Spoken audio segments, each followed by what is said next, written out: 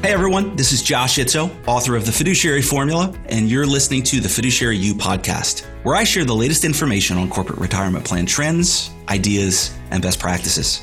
On the show, I feature industry experts across multiple disciplines to get their unique perspectives and actionable insights about what it takes to navigate the complexities of ERISA and provide a great retirement plan for employees in a rapidly changing world. If you're a retirement plan decision maker at your company or a retirement industry professional, this podcast is for you. Hey everyone, welcome to episode number 22 of the Fiduciary You podcast. Before I introduce today's guest, I'd like to ask a quick favor. An easy way to support the show is to leave a review on Apple Podcasts. It only takes about 30 seconds. It helps promote awareness of the show, and I'd really appreciate it if this podcast has been valuable to you. Thanks so much. My guest today is Will Collins-Dean, who is a senior portfolio manager and vice president, as well as chair of the Investment Stewardship Committee at Dimensional Fund Advisors. He joins me for this latest episode to discuss environmental, social, and governance, or ESG, strategies. Will and I cover ESG investing and the different issues each area tries to target, the overall industry landscape, how approaches to ESG impacts the long-term strategies of publicly traded companies, the ERISA implications based on DOL guidance, how plan advisors and committees should conduct due diligence, and the approach that Dimensional takes to design and implement ESG strategies. And so with that introduction, I hope you enjoyed this episode of the Fiduciary You podcast. Hey, Will, welcome to the Fiduciary You podcast. Thanks so much for being a guest today. Yeah, thanks for having me, Josh. I think you were my first guest that is a fellow Wake Forest Demon Deacon. So that is... That's a good start. Go Deeks. Go Deeks. Hard to believe. Indeed. Well, we're going to talk about ESG investing today, and I'm really excited for this and for the audience, again, to get a really good understanding of the overall kind of landscape within the industry. Obviously, there are ERISA implications as well with some guidance that was finalized in late December of 2020 by the Trump administration, but then ultimately with the Biden administration coming in, some changes in place. We'll talk a little bit about that, but maybe a good place to start. When we think about ESG, it stands for environmental, social, and governance. Can you maybe just explain what those three terms entail as it relates to kind of an investment framework? And for the audience, is there anything else that or other concepts that they need to kind of be aware of as they're considering the ESG landscape? Yeah, absolutely. I think it's a great place to start. There's certainly a lot of issues that roll up to that framework around ESG, environmental, social, and governance. And I think that's part of some of the difficulties in getting your arms around these types of topics. So just by way of example, some issues that might roll up under the E channel in ESG, you think about climate change, global warming, biodiversity, land use, water use, microplastics, the list goes on. And the S within ESG, you can think about your more traditional social issues. So think about like faith-based types of issues. Certain clients like screen out tobacco, gambling, alcohol types of related companies. But given the current backdrop, there are other social issues that have come to the forefront around gender equality, diversity, inclusion, equality, labor rights, human capital management. And so that social realm has certainly, I think, under the current environment, gotten a lot of attention recently. And then the G standing for governance. And this really just references the fact that as investors, you have a seat at the table of the companies you own in your portfolio, and you should exercise your voice to influence positive governance practices of those companies. In the landscape of ESG, we think that ESG often doesn't get a lot of airtime more recently, but it is very important if you think about the long-term sustainability, viability of a company. That really comes from the top. That comes from management, how management team and board of directors is overseeing and managing relevant environmental and social risks and opportunities. That's a very important aspect of the investing process, as well as, kind of running a company. So really important aspect of ESG as well. In terms of, I guess, the second part of your question, which are there other related terms? And listeners may hear about sustainable investing or responsible investing. I use these sort of interchangeably with ESG investing. And so we'll probably do the same as we continue our conversation. Absolutely. And I think, one of the One of the things about ESG investing, typically those three terms get lumped together, but what really comes down from from an investing perspective and as it relates to ERISA as well, that they really are separate and distinct. And when it comes to figuring out what areas you want to focus on, depending upon what the areas you want to focus on, has a really big impact in kind of the framework that you choose and the goals and even within those, the goals within each one of those letters, if you will, could be very different depending upon the perspectives that either the investor or the fiduciary deems to be highest priority. Is that a fair statement? Yeah, absolutely. I mean, I think just to build on what you're saying there, if you think about a lot of the environmental issues, oftentimes there is a scientific basis for which environmental issues have a direct link to systemic issues facing the world. We do a lot of work and consult with climate scientists and other experts, and there's a clear link between emissions, for example, and climate change. Whereas on the social end of the spectrum, that may be driven more by client concerns and particular areas and beliefs. And you can imagine different clients might have certain concerns. If you're working with a healthcare related foundation, for example, they may want to screen out tobacco stocks. If you're working with an endowment, they may want to, or they may be concerned with emissions exposure because their donors and constituents want to reduce emissions exposure. So it really does depend, like you said, on sort of client needs, experiences, their potential constituents and clients, and seeing what you're actually trying to achieve. Right. And so, partly in thinking about that, it sounds a little bit like, probably on the environmental side, it's going to be more kind of research based, whereas maybe on the social side, it's a little bit more subjective, depending upon the beliefs that an investor or a decision maker may have. Yes, it could certainly be. And our offerings, when we get along and talking about our sustainability solutions versus our socially screened solutions, sort of reflect that. With our socially screened solutions, we're largely aligned with the U.S. Conference of Catholic Bishop Investment Guidelines. With our sustainability solutions, we have a primary objective of reducing emissions exposure because of that clear scientific link that I talked about before. And so, like you said, it really sort of the nature of those different topic areas can certainly influence the issues you're trying to address in a portfolio. And so, your role at Dimensional is a senior portfolio manager, and you also chair the Dimensional Investment Stewardship Committee. What does that entail? And really, how does that kind of intersect with, ESG investing and the strategies that you guys build at Dimensional? Yeah, I appreciate the question. You can think of it as wearing two hats, essentially. One as portfolio manager, which means I'm directly involved in the oversight and management of many of our equity strategies in particular and dedicated ESG offerings. So I kind of have that hands-on, practical, day-to-day oversight and management responsibilities. And that also puts me in a good position to talk with clients across the country. Prior to the pandemic, I was talking to clients across the country about these types of issues. And then the other hat I wear is as chair of our Investment Stewardship Committee.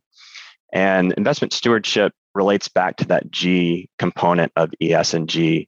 You can think of stewardship activities related to encouraging positive governance practices of companies held in our portfolios on behalf of our investors. And specifically with that stewardship committee, they're responsible for setting proxy voting policy for the funds and directing stewardship priorities at the firm. So that certainly takes up a fair bit of my time and has been a very exciting area of my job as well to be involved with. So there's kind of a breakdown between maybe strategy on one side and then kind of implementation on the other as portfolio manager. Absolutely. That you can also think of it in terms of, as a portfolio manager, we're making buy and sell decisions in the portfolios. As our stewardship efforts as part of the investment process, what do we do once we've got a name in the portfolio? We can add value beyond just changing our weight in that particular name. We can actually engage with companies. We can vote proxies in a way that's going to encourage positive practices at those companies. And we view that as a way of adding value for our investors, that those positive practices should result in higher prices for our investors. There's obviously a lot of industry interest in ESG, specifically within the ERISA space, the proposed and then final rules regarding ESG that were passed by the Trump administration really focused on really pecuniary factors, and that the guidance was that fiduciaries had to focus really just on kind of performance. They couldn't essentially promote the needs of ESG over the kind of financial considerations as it relates to building portfolios and selecting securities. I saw a study, I think by the Plan Sponsor Council of America, is that even though there's interest and there was a lot of feedback by the industry, and quite frankly, not really good, feeling like kind of the rules were antiquated, and then the Biden administration came in and basically published guidance that they wouldn't enforce those rules that were passed, and more recently, I saw that I think there's a bill that has essentially by the Democrats that is being kind of pushed to make it easier, not harder, for defined contribution plans and ERISA plans to invest in ESG strategies. What's interesting is for all the interest, still only about, I think the PSCA found that only about less than 3 or 4% of plans actually had ESG options, and partly because of the fluid nature of guidance. But even when they existed, only about 0.2% of the assets in plans actually invested in these strategies. There was another survey that I saw that said participants, especially those under 40, have a really high interest in ESG investing. And it even indicated that they may be willing to increase their contribution rates if there were ESG options. I'm not sure I buy that overall, because I think that's much more of a behavioral element, but nonetheless, you've got this growing interest. So how have you seen that interest in ESG evolve over the past few years within the industry? Yeah, all that, I definitely echo what you're talking about there, and we can talk about what might be causing some of those disconnects between participants' investment in ESG and plan sponsors' offering of ESG in the lineup. And part of that, I think, as you alluded to, is probably some of the uncertainty that's been produced over the years through interpretive bulletins and rulings and so on. So those are all really interesting developments. In terms of what we're seeing in ESG at the industry level, certainly over the last couple of years, we've seen an uptick in investor interest, I would say, which really, I think, makes my job very exciting to just be involved in such a quickly growing space and very quickly evolving space. And I've actually got some data here, rather than just me making that qualitative statement. I've pulled some Morningstar data. If we look at investor flows into sustainability funds over the last 2 years, we've seen a doubling of net flows into sustainability funds. Roughly $50 billion in net inflows in 2020 versus $21 billion in 2019. So about a twofold increase there. Going back an additional year to 2018, we only saw about $5.4 billion in net inflows. So close to a 10 times increase what we saw 3 years ago, call it. At Dimensional, our experience has been very similar compared to the industry for our sustainability and socially screened offerings. So these are our dedicated ESG offerings. We saw net inflows of about $700 million in 2019. And then in 2020, that number was closer to $2 billion. So 2.5, 3 times increase in net inflows there. So we're certainly seeing that investor interest on our end of things. And I think the industry data would point to the same. Now, some of the implications, I think, for investors and advisors, with that increase in investor interest, we're seeing a proliferation of ESG offerings as well. So going back to Morningstar data, back 25 years ago in 1994, there were 26 sustainable funds available with assets of about $2 billion. Today, 25 years later, there are around 410 funds, so 16 times the level that we saw in 1994 with about $270 billion in assets.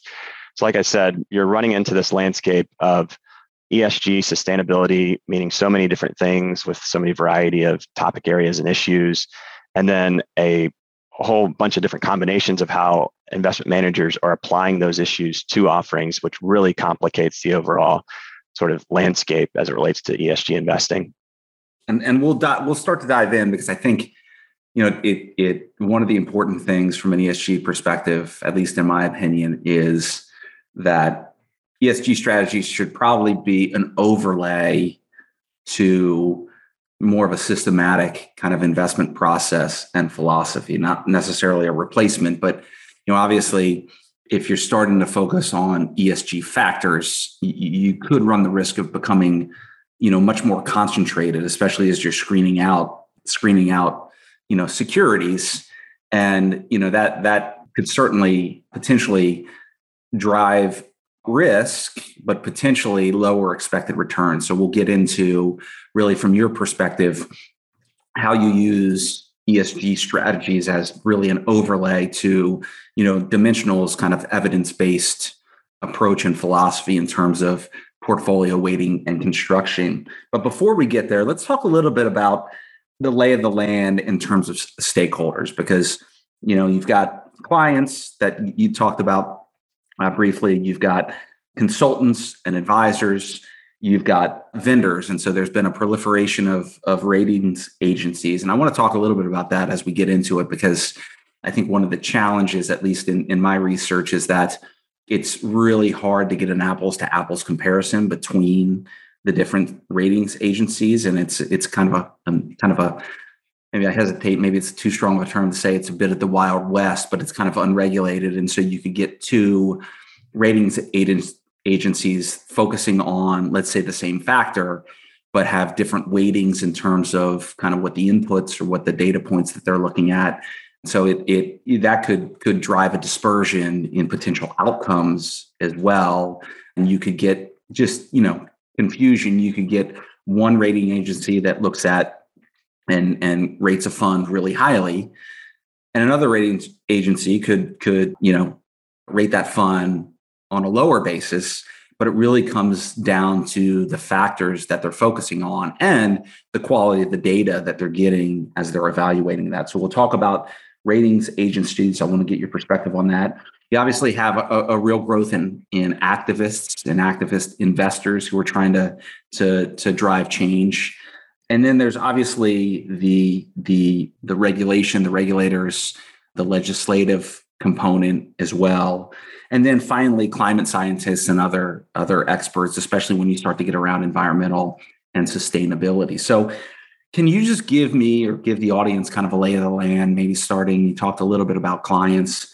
So I think we've kind of covered that, but talk about kind of consultants and advisors as stakeholders, and really, what are the things that they should be focused on, and what are some of the themes or trends that community is really more focused on? Yeah, that's great. And I definitely want to circle back to what you were talking about in terms of specialized data vendors and those providers of various ESG data, because I think you really hit the nail on the head there. So definitely want to circle back to that. But getting to your question around advisors and consultants and their roles, if we think about the ecosystem around ESG investing, we really do. Like I said, I've talked to a lot of advisors over the years across the country, and we do see a wide range of how advisors are tackling ESG investing. Some may be developing their own views around ESG because of client demand, and they're looking to understand more. Some have developed a view and actually have a set of ESG dedicated offerings that complement non-ESG offerings, so sort of a separate standalone solution. And then some firms make it their strategy of growth for having a singular focus on ESG focused investing, specifically targeting investors who are sustainability or ESG minded. So it really runs the gamut there. In terms of the consultants, they're another key player in the industry in general as gatekeepers to institutional mandates. And you see a wide variety of different approaches there as well. Some consultants may be integrating ESG manager ratings in their overall kind of selection of funds that they're making recommendations to their clients. And so there's certainly, runs the gamut there as well.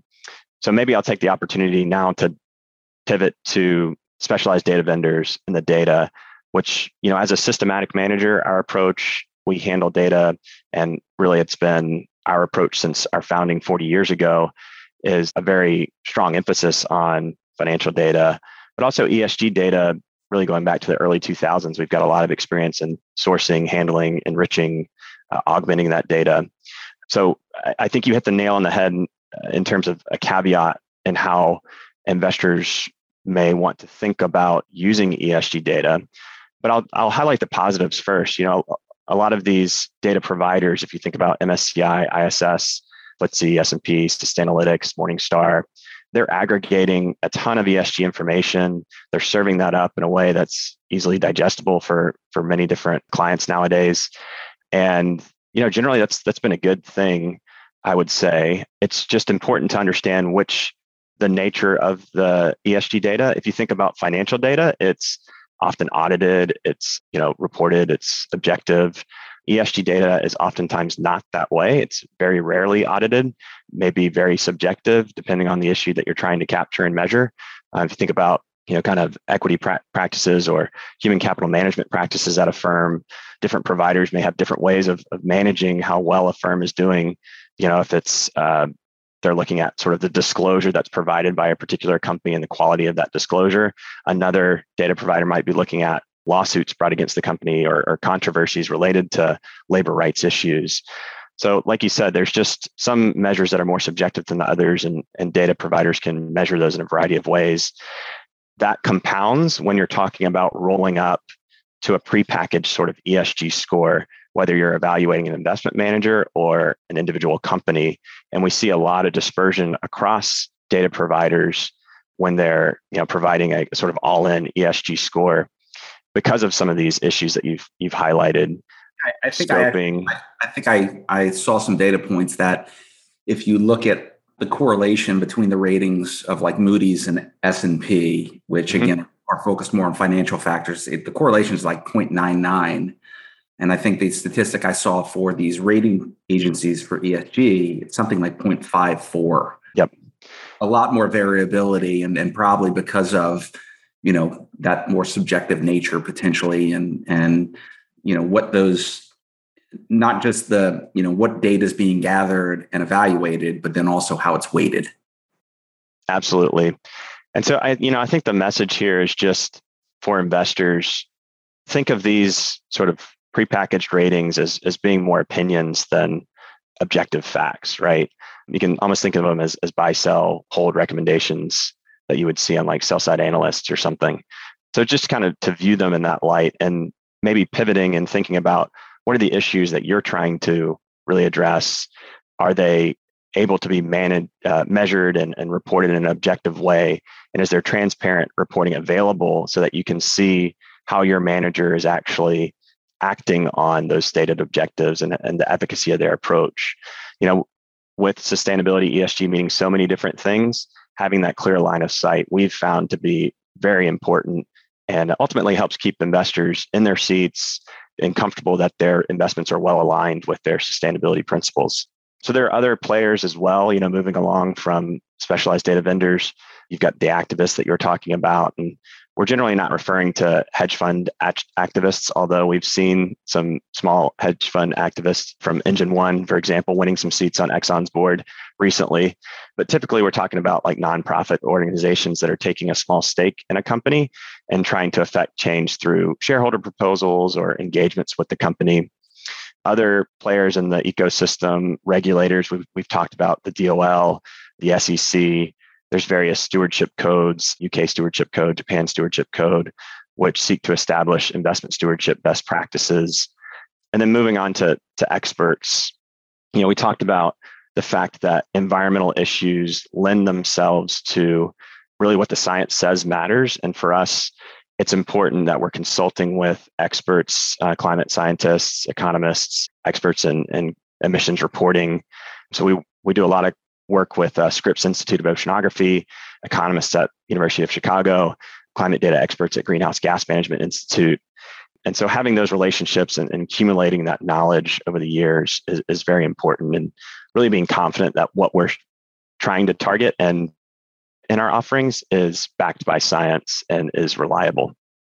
Just really quickly from a regulator perspective, what I had mentioned, and we briefly talked about just the DOL guidance kind of being in flux and what that looks like. And perhaps that has created, that uncertainty has created more of maybe a slower growth of ESG within kind of the ERISA space. And I think you probably see ESG options more in larger plans. And I think the data kind of proves this out, as opposed to kind of the smaller market that has really not kind of jumped on the bandwagon so far.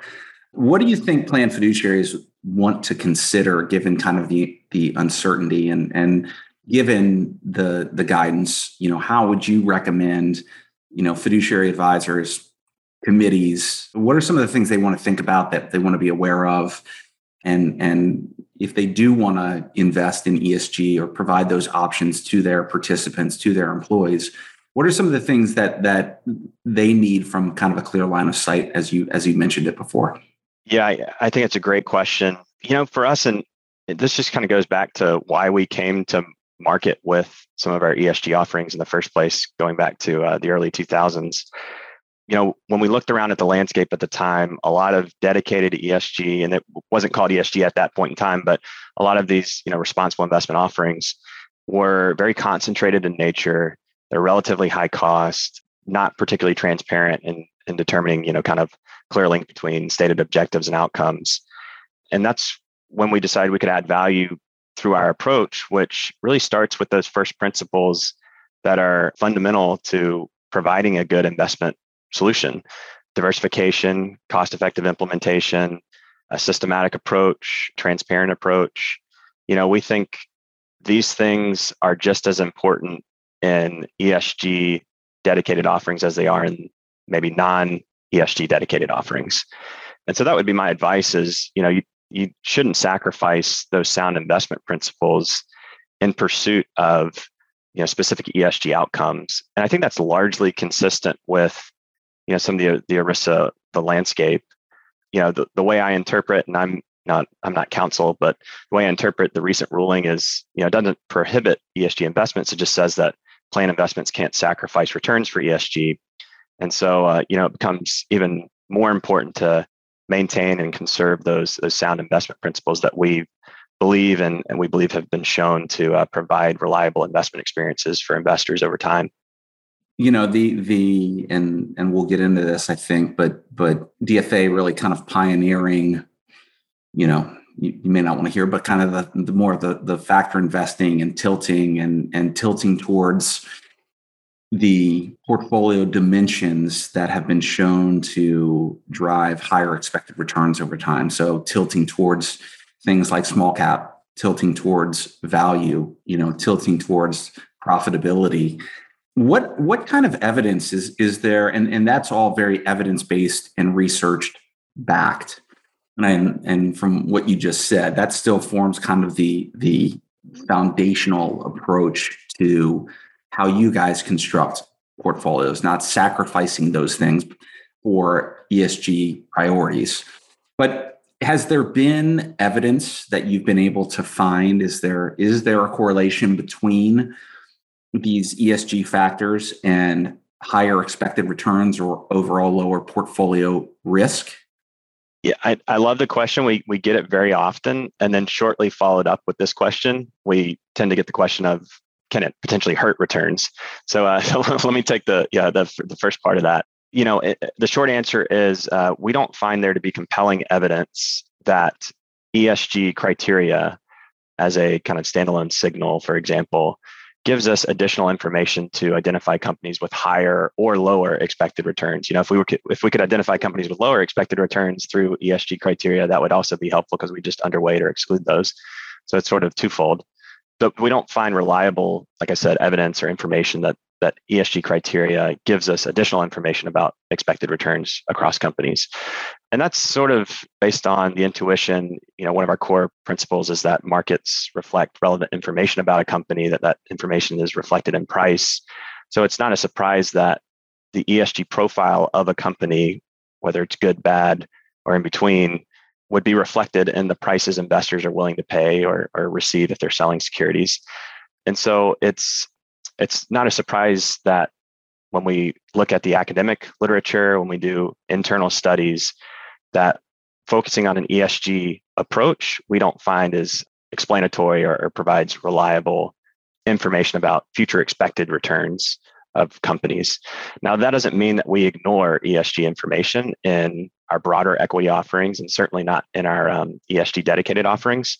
We incorporate ESG information not as a way of identifying companies with higher or lower expected returns, but to better manage risks in the portfolios. And also, as we've talked about before, engage with companies, vote proxies, improve governance practices. Because at the end of the day, we think by improving governance practices of companies, like I said, prices are going to reflect current information. That should reflect a higher price if we're able to improve those governance practices, which is ultimately good for our investors. So that's how we're viewing ESG, kind of broadly in terms of a signal for higher or lower expected returns. And of course, we've got clients who are interested in targeted ESG outcomes, and that's where sort of the motivation comes for offering our sustainability and our socially screened portfolios. So one of the things is, when I look at Dimensional and again, where a lot of your research for how you construct portfolios, you've got large and lengthy amounts of data. In the US, you've got data that goes back to the 1920s.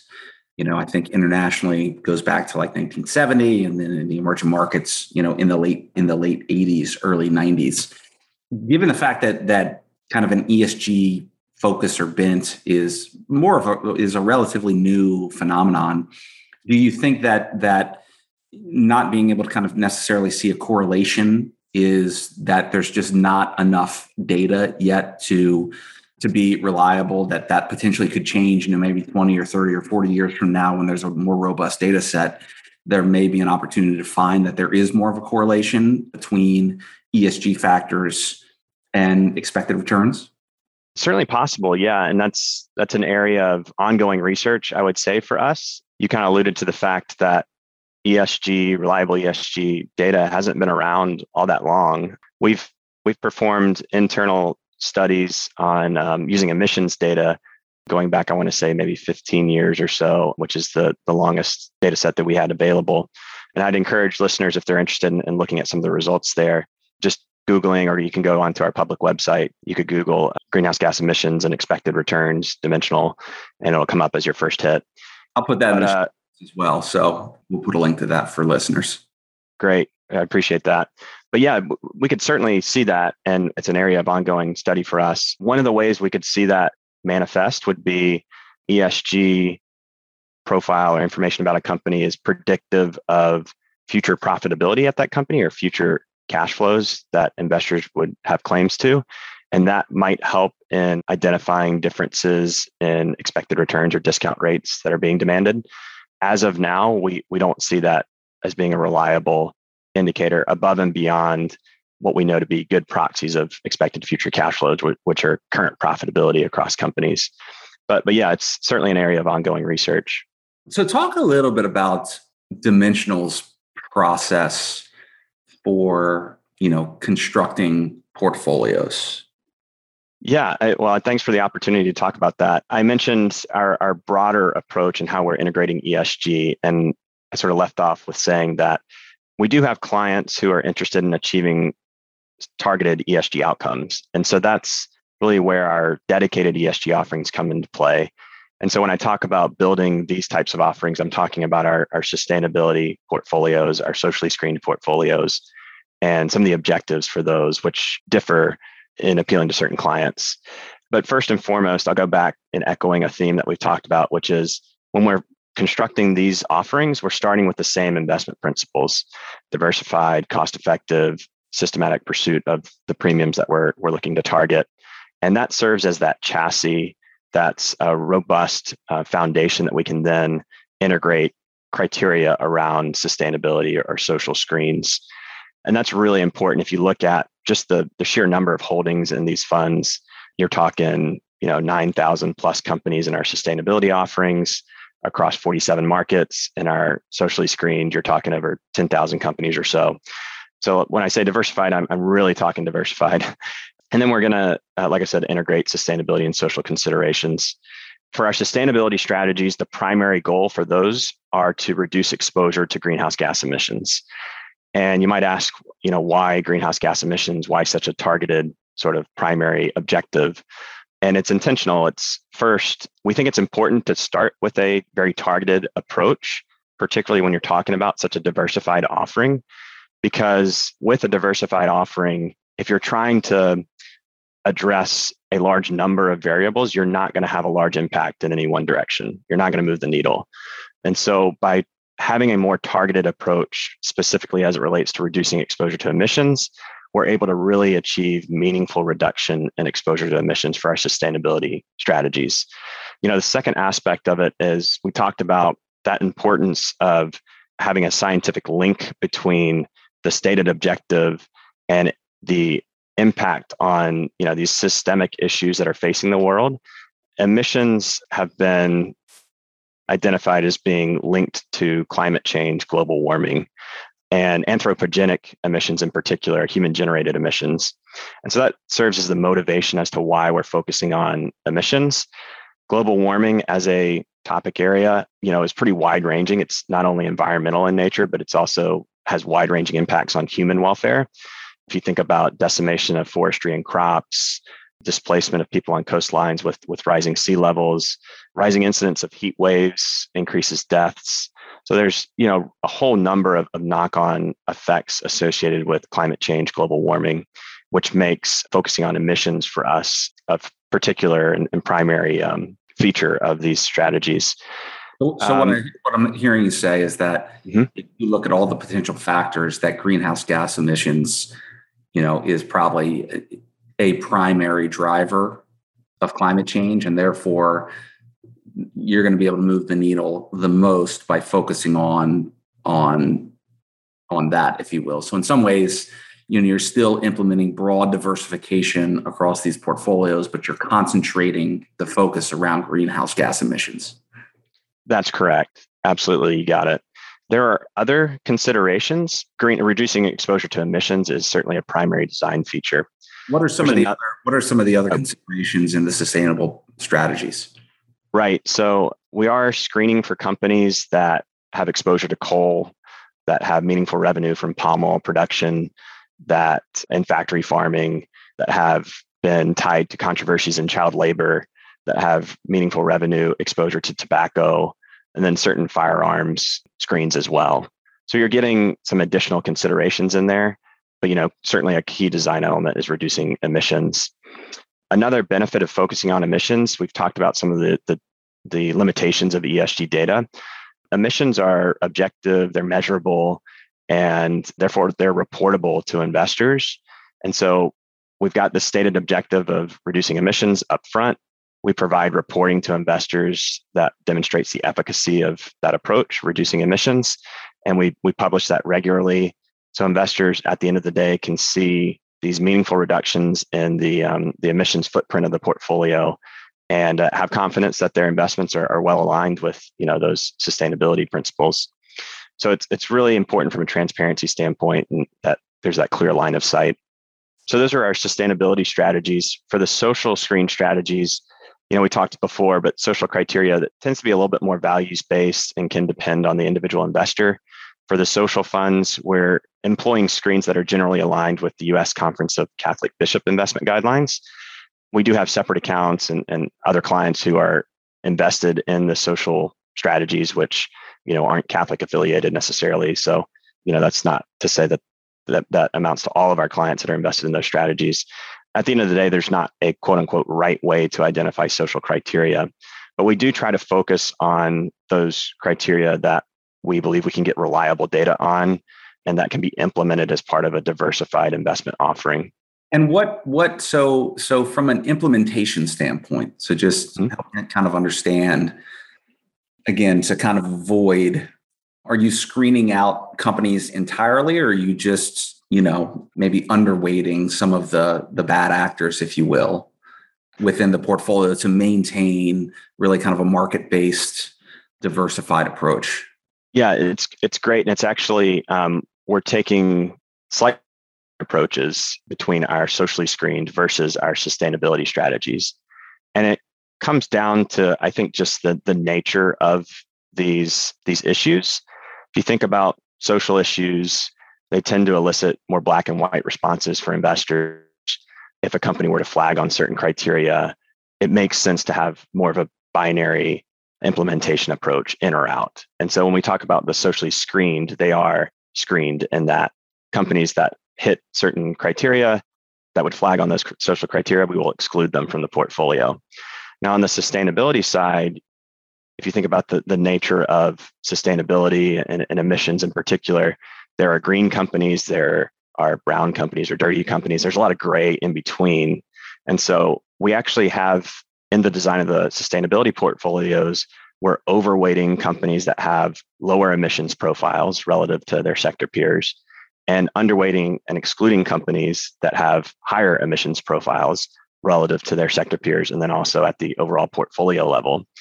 And that approach of overweighting, underweighting is pretty unique within the industry. We actually have several patents out on that approach, and just represents a recent innovation that we've brought to market with these particular portfolios. Is there any impact on, like trading costs or anything as it relates to kind of expenses and the cost to implement these types of portfolios, or is that not much of a consideration? I'd say it could be, depending on your manager's approach. Now, for us, as you're aware, and many of your listeners might be aware, we don't track an index. We're index agnostic, and that means we're not handcuffed to adding or removing names on any particular frequency. We are in the market, participating in the natural market volume every day. And so any trading activity that we're doing in these portfolios is spread out over time. It allows us to, like I said, not push prices in an adverse way. So that's the first part is, whether we're talking about our sustainability and social portfolios or our non-ESG dedicated portfolios, we're really able to keep those trading costs very low. Because your goal to begin with, your goal isn't to minimize tracking error. It's to, correct, maintain exposure. And so you have some, when the index, since you're not tracking commercial indexes, when those indexes reconstitute and it's kind of a forced trade, you guys can be more patient in terms of when you're trading and what you're trading. Yeah.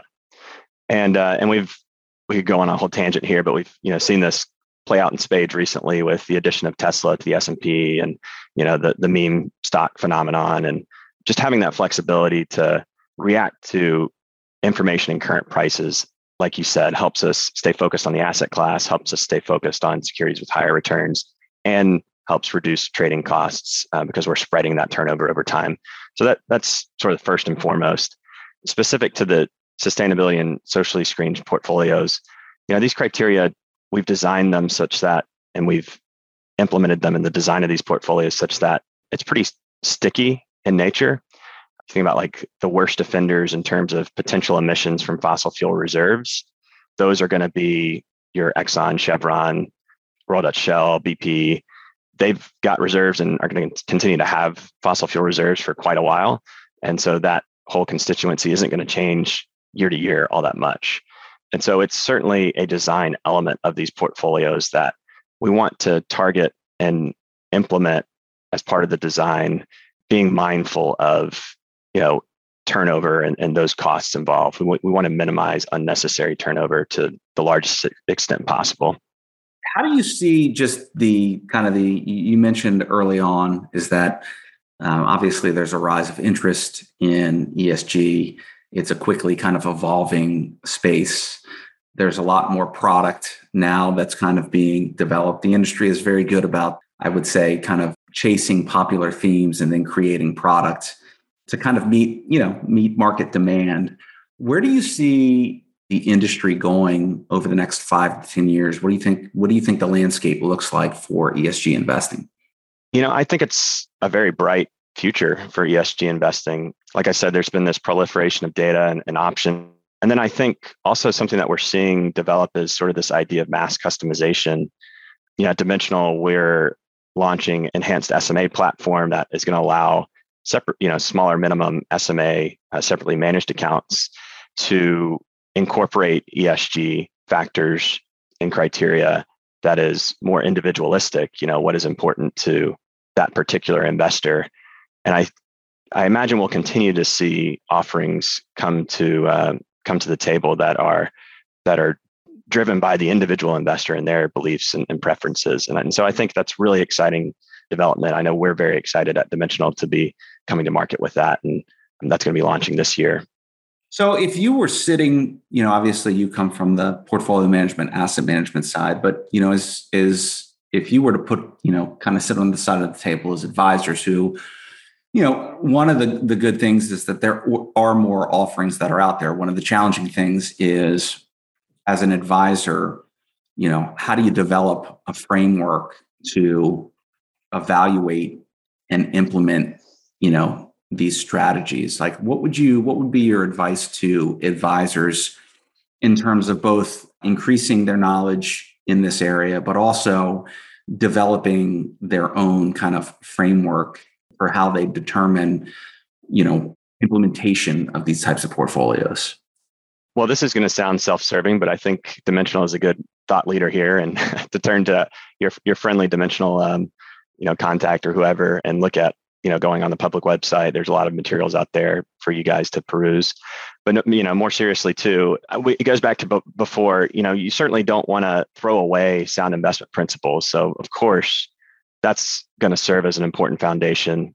Secondly, we've kind of hit this before at the beginning of our conversation. There isn't this universal definition, which can complicate things from an ESG perspective, but it also, I think, allows for advisors, fiduciaries to add value in bringing expertise and guidance to the table. And so ultimately, what I think that means is that as advisors, you shouldn't place too much emphasis, a right or wrong or sort of prepackaged ESG rating or score, that you're better served to identify which specific ESG issues are most important to clients, and understanding the data that's being used by your investment manager and how those data are being used, and then asking to see transparent reporting on the outcomes, right? Which is really important in terms of monitoring and transparency, and making sure that we have all sorts of monitoring techniques to ensure that a manager is delivering on the returns and risk side of things. It makes sense that you want to be able to monitor the stated ESG outcomes that manager is pursuing as well. That makes sense. So I usually ask this at kind of the end of each episode is, what would be your single best piece of advice specifically for ERISA fiduciaries, whether that's committee members, whether that's advisors, but what would be your single best piece of advice for them as they think about, ESG investing and how to incorporate these types of options within a defined contribution structure?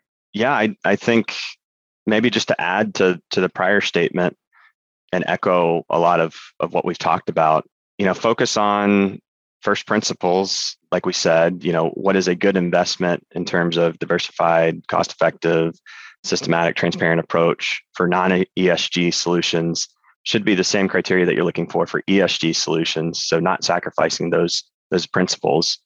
And then, getting super clear on what you're trying to achieve and deliver through your investment offering, and understanding, lifting the hood a bit, getting underneath the hood and understanding what the manager is saying they're intending to deliver, and then monitoring whether they're actually delivering that. And obviously some ESG data is going to lend itself to that monitoring and being able to understand the impact of a manager's approach better than other data. So just having an eye as to which data is going to be most effective in employing in a particular investment approach, and then having the reporting and requesting their reporting so there's transparency and a clear line of sight. Yeah, it seems to me that good advice there, that really, in most cases, ESG needs to be kind of a tool. ESG strategies need to be kind of a tool in the toolbox that an advisor has.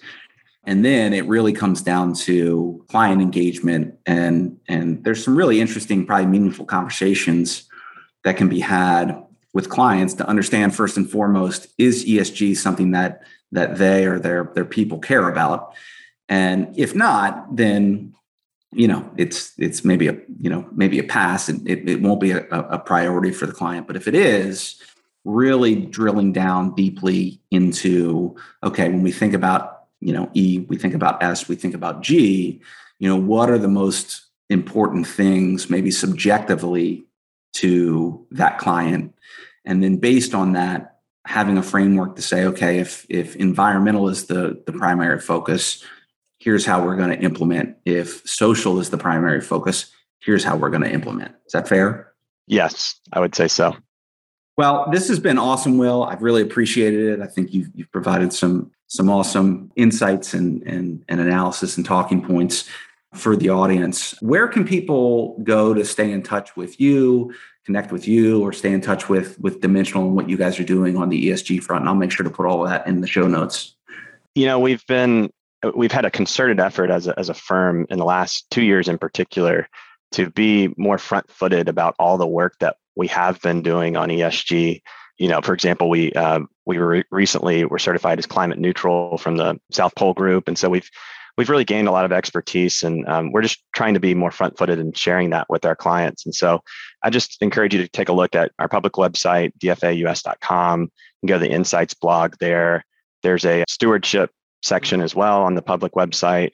So take a look. And of course, we're out there and active in LinkedIn and other public media as well. And then, if you've got a Dimensional representative, encourage you to reach out to them for more information. Would love to have conversations with you guys. Like I said, it's an area that we're super excited about. And so would jump at the opportunity to have continued conversations with any of you. Well, thanks for being on the show, Will, and really appreciate it. Great. Thanks so much, Josh. Thanks for listening to today's episode with Will Collins-Dean from Dimensional. If you'd like more information or to learn more, please go to fiduciaryworks.com/podcast. I've got some great resources there for you, including each episode along with show notes, articles, and free tools. Make sure to sign up on the site so we can stay connected. I'd love to help you stay in the know about what's happening in the world of corporate retirement plans. And if you've got questions you'd like me to answer, topics you'd like me to discuss, guests you think would be a good fit for the show, or any other feedback, I'd love to hear from you. Also, head over to Amazon and check out my 2 books, The Fiduciary Formula and Fixing the 401k. And if you want an easy way to support the show, I'd really appreciate you leaving a review on Apple Podcasts. It is the best way to help other people find the show, and I read each one. Until next time, thanks again for listening to the Fiduciary You podcast.